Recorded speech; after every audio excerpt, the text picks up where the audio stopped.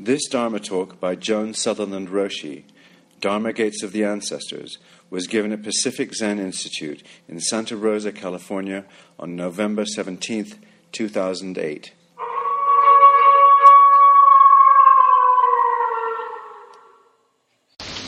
Good evening, everyone. Thank you for coming tonight. My brief is to talk about the ancestors. Is it all right? There's a strange sort of thing in my ear. Maybe if I move this down a little bit.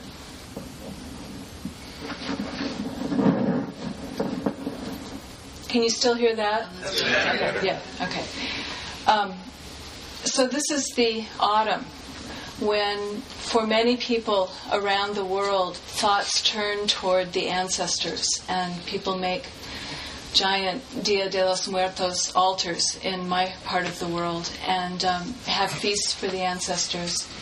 And we think about them, and maybe they think about us too. Maybe this is the time when the veils between the worlds grow thin, and the ancestors come by to check up on us, to see how we're doing. So I want to speak a little bit tonight about having a living relationship with the ancestors, because in some very fundamental ways, we are because they were. And this tradition we're part of is at least 70 generations, 1,400 years old. So it's been carried down from generation to generation to generation, so that we might experience it and know it and love it and hate it and change it and keep it as we do now. So I wanted to talk about a kind of an example of something that's really common in modern American Buddhism, and then talk about it from the perspective of the ancestors, which might be a little bit different. So the idea I want to use as an example is the very common idea of Dharma gates, that situations and encounters with people can be, if we let them, Dharma gates, and they can allow us to learn something new, to walk through the Dharma gate and discover something new. In my experience, mostly people talk about Dharma gates in relationship to difficult people. It was a really tough conversation, but there was a Dharma gate there for me, and I really got something, right? Okay. So this formulation, which is extremely prevalent in American Buddhism and almost a cliche, is something that's always made me feel really queasy. And it makes me feel queasy because it would be easy to interpret that as meaning that what's important is what you learn out of the situation, that you walk through the circumstance, through the person, to the land of what's important for you to learn. So that we can have an almost instrumental view of people and circumstances. They are important, interesting, valuable, insofar as they help us learn something. And that's the complete opposite of Tathagata. That is the complete opposite of meeting each situation and each person vivid, alive, particular, not going anywhere, not enabling us to go through it or around it or under it. One of the women teachers of the Tang Dynasty used to say, each being has its own radiance. Each being is a 10,000-foot cliff. That's Tathagata. When we are stopped and we see the radiance of each being, each situation we encounter, and we recognize the 10,000-foot cliff right there for us to fall.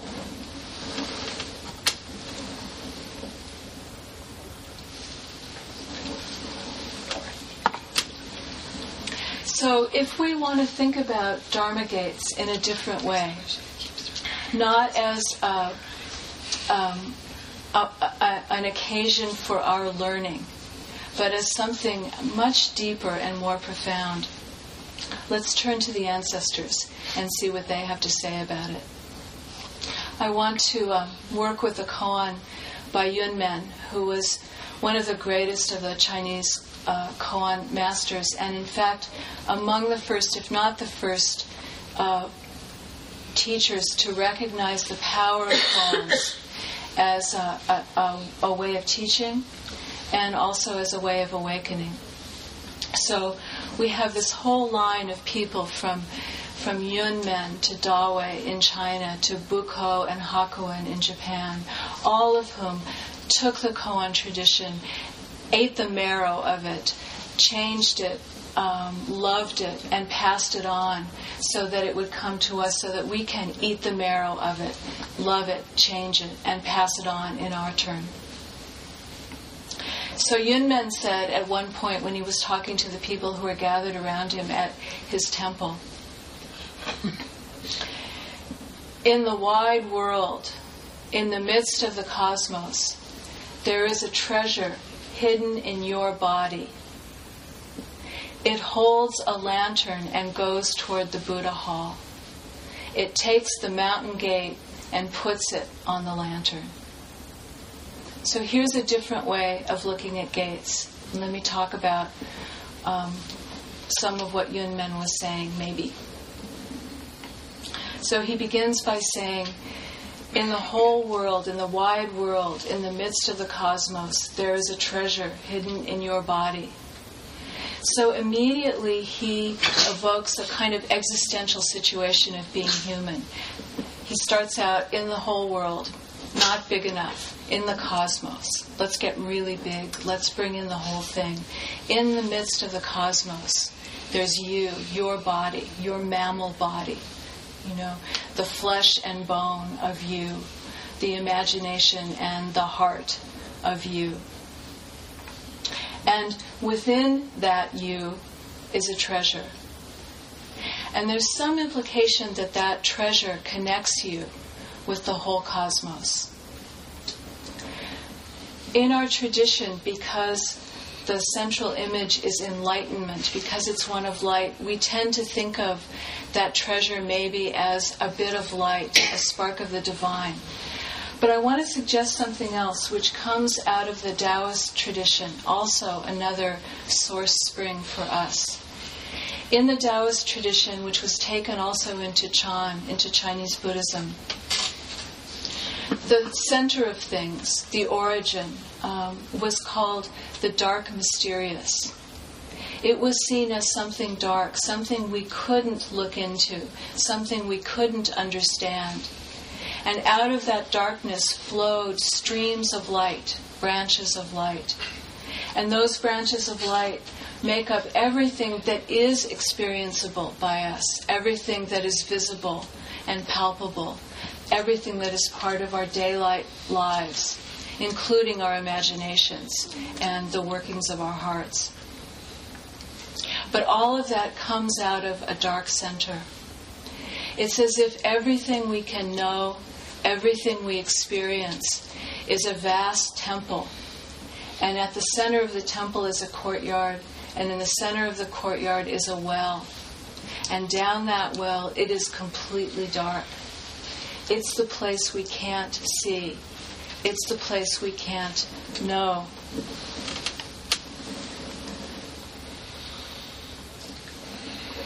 And the idea that at the very center of things, at the very heart of things, is a mystery is really powerful.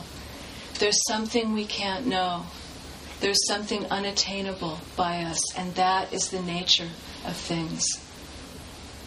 So maybe that hidden treasure in us is a bit of that dark. It's the thing that connects us to the vastness, to the whole cosmos. It's the bit of the dark that we carry around inside of ourselves. And maybe it's the place we connect to the dark. It's the place that we can fall through the bottom of into the vastness without knowing, without grasping, but just falling.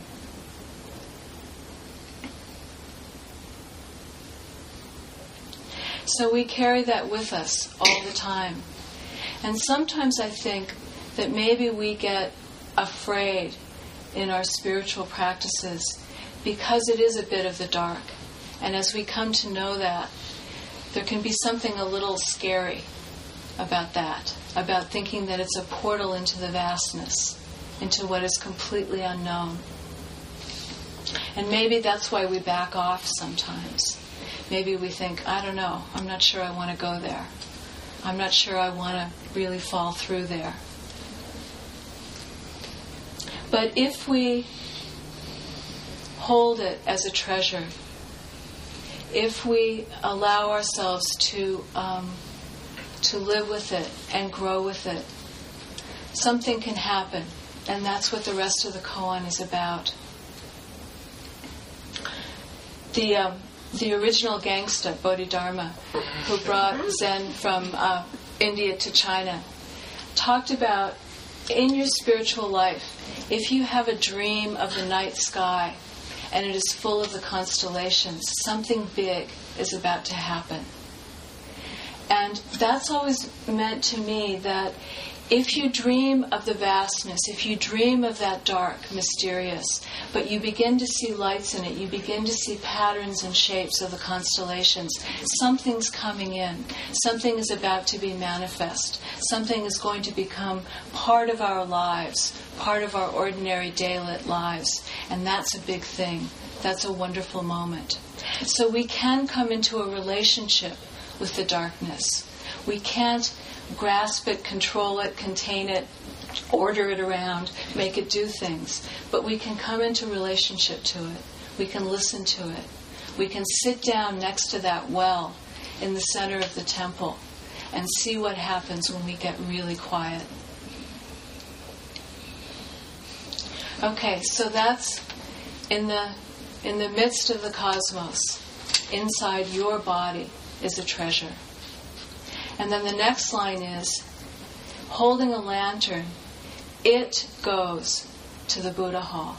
Not you, but it. It holds the lantern, and it goes. So if we allow ourselves to come into some kind of relationship with that bit of eternity that we carry inside of ourselves, that bit of the primary and ordinary mystery, then something begins to happen beyond our will, beyond our ability to engineer it. It begins to move with a lantern toward the Buddha hall. And that Buddha hall isn't some special place, the happy place of your meditation or anything like that, some removed place. It's your very life. It's your life itself. It's the world itself.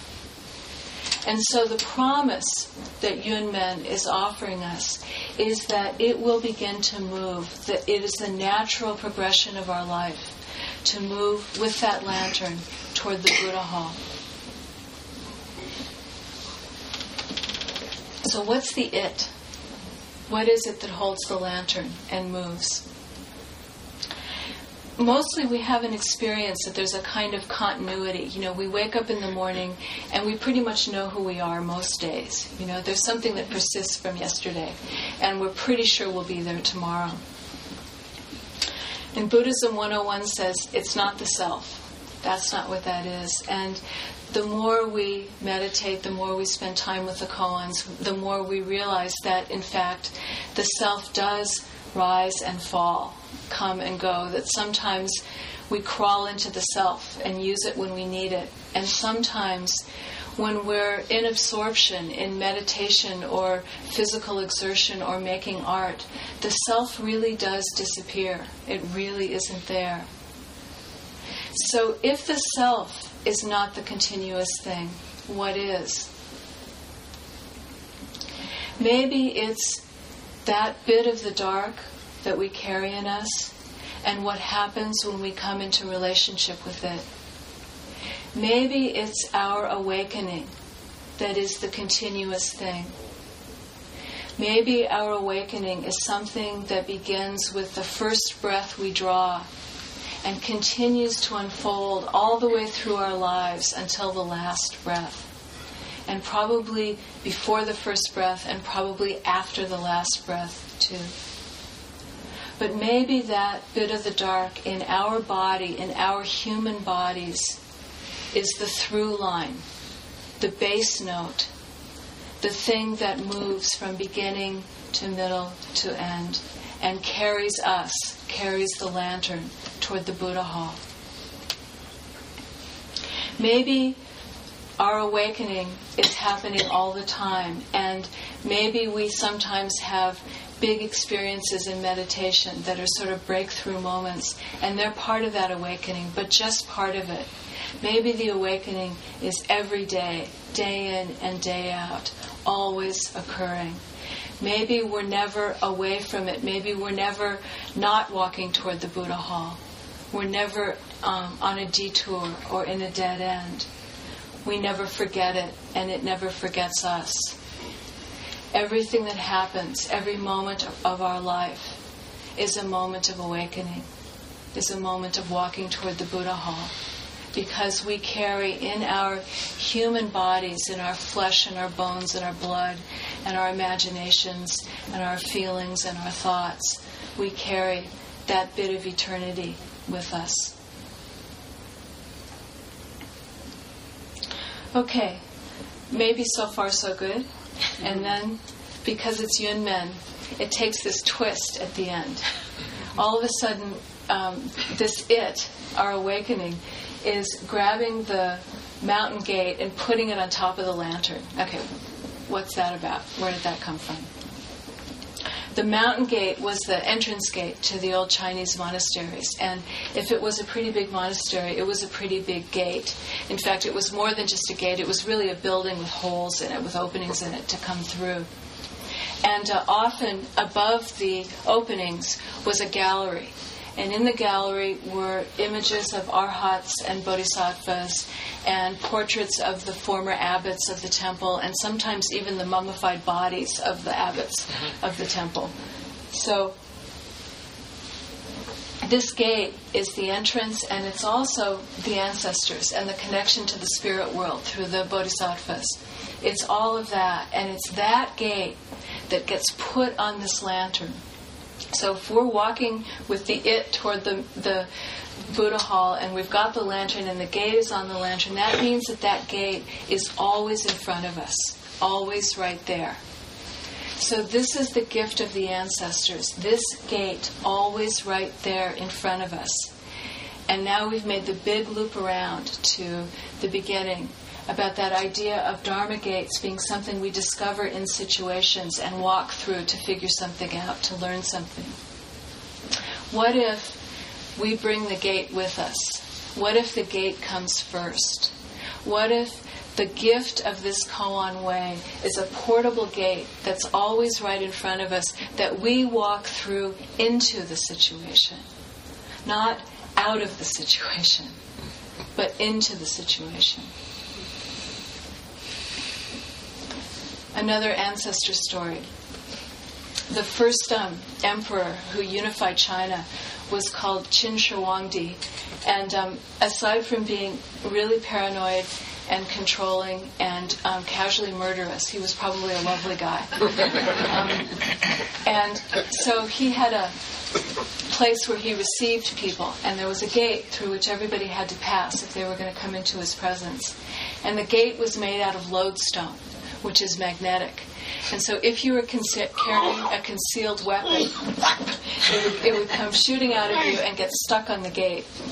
If you were wearing concealed armor, you yourself would go flipping over to the side of the gate. So that lodestone gate can be a lovely image of what happens with meditation and the koan way. All of our defenses, all of our preconceived ideas, our fixed positions, all of the stuff we bring with us into a situation, maybe if that gate is a lodestone gate, gets pulled off of us in some way. So that we come into the situation as what Linji would have called true people of no rank, without our defenses, with less to defend, with less to assert, with less to need to explain or want to be understood about, with fewer fixed positions, with fewer preconceived ideas, with fewer predetermined outcomes. All of that stripped from us by the lodestone gate.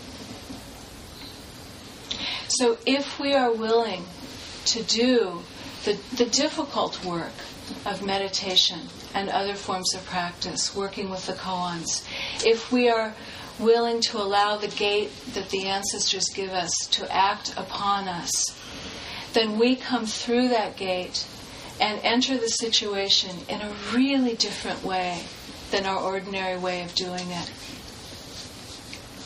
And when we do that, something becomes possible. That something is the quality of realization, of enlightenment, that was called becoming intimate. It makes it possible for us to become intimate with whatever radiant being, whatever 10,000-foot precipice awaits us on the other side of the gate. I live in a part of the country now in Santa Fe, in the old part of town, where people often have big walls that they live behind. And so when you walk down the street, what you see are a series of walls, and the walls are punctuated by gates. And somehow, when I think of us being able to move through this gate toward becoming intimate, I think of all of those gates suddenly opening and people coming out and meeting together on the common road, under the common sky, and having some kind of meeting there that has that quality of intimacy, of true persons of no rank meeting each other.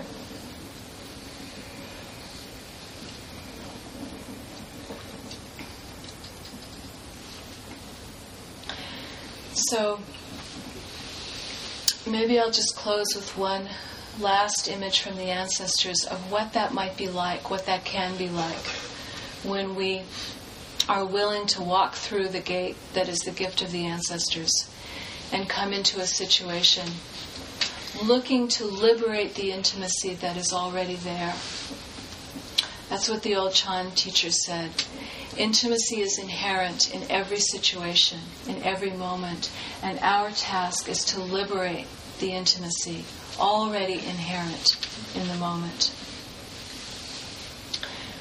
So, another of the old Chinese teachers, Zhao Zhou, said, it's as though you see a word, and of course he was thinking about a Chinese character. It's as though you see a word, and you don't know what it means, but you recognize the handwriting. So there's a sense that as you enter the situation, you don't know what it means yet. You can't. You just showed up. You just got there. You don't know what the word means yet, but you recognize the handwriting. There is a something that makes us all kin. There is that bit of darkness, of the vastness, that everyone and everything carries within, hidden in its body. And if we see that, if we connect with that, if we connect shard of darkness to shard of darkness, bit of the vastness to bit of the vastness, then even if we don't know the meaning yet, we recognize the handwriting. We recognize the thing that makes us all kin and that makes it possible for us to liberate the intimacy that's always right here, always waiting to be freed.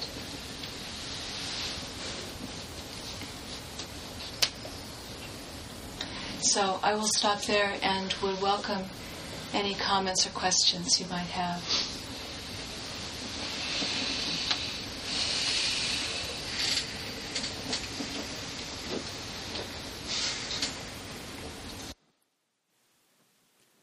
These talks are made available through your donations to Cloud Dragon, the Joan Sutherland Dharma Works. To learn more about her teachings and to make a tax-deductible contribution, please visit our donate page at joansutherlanddharmaworks.org.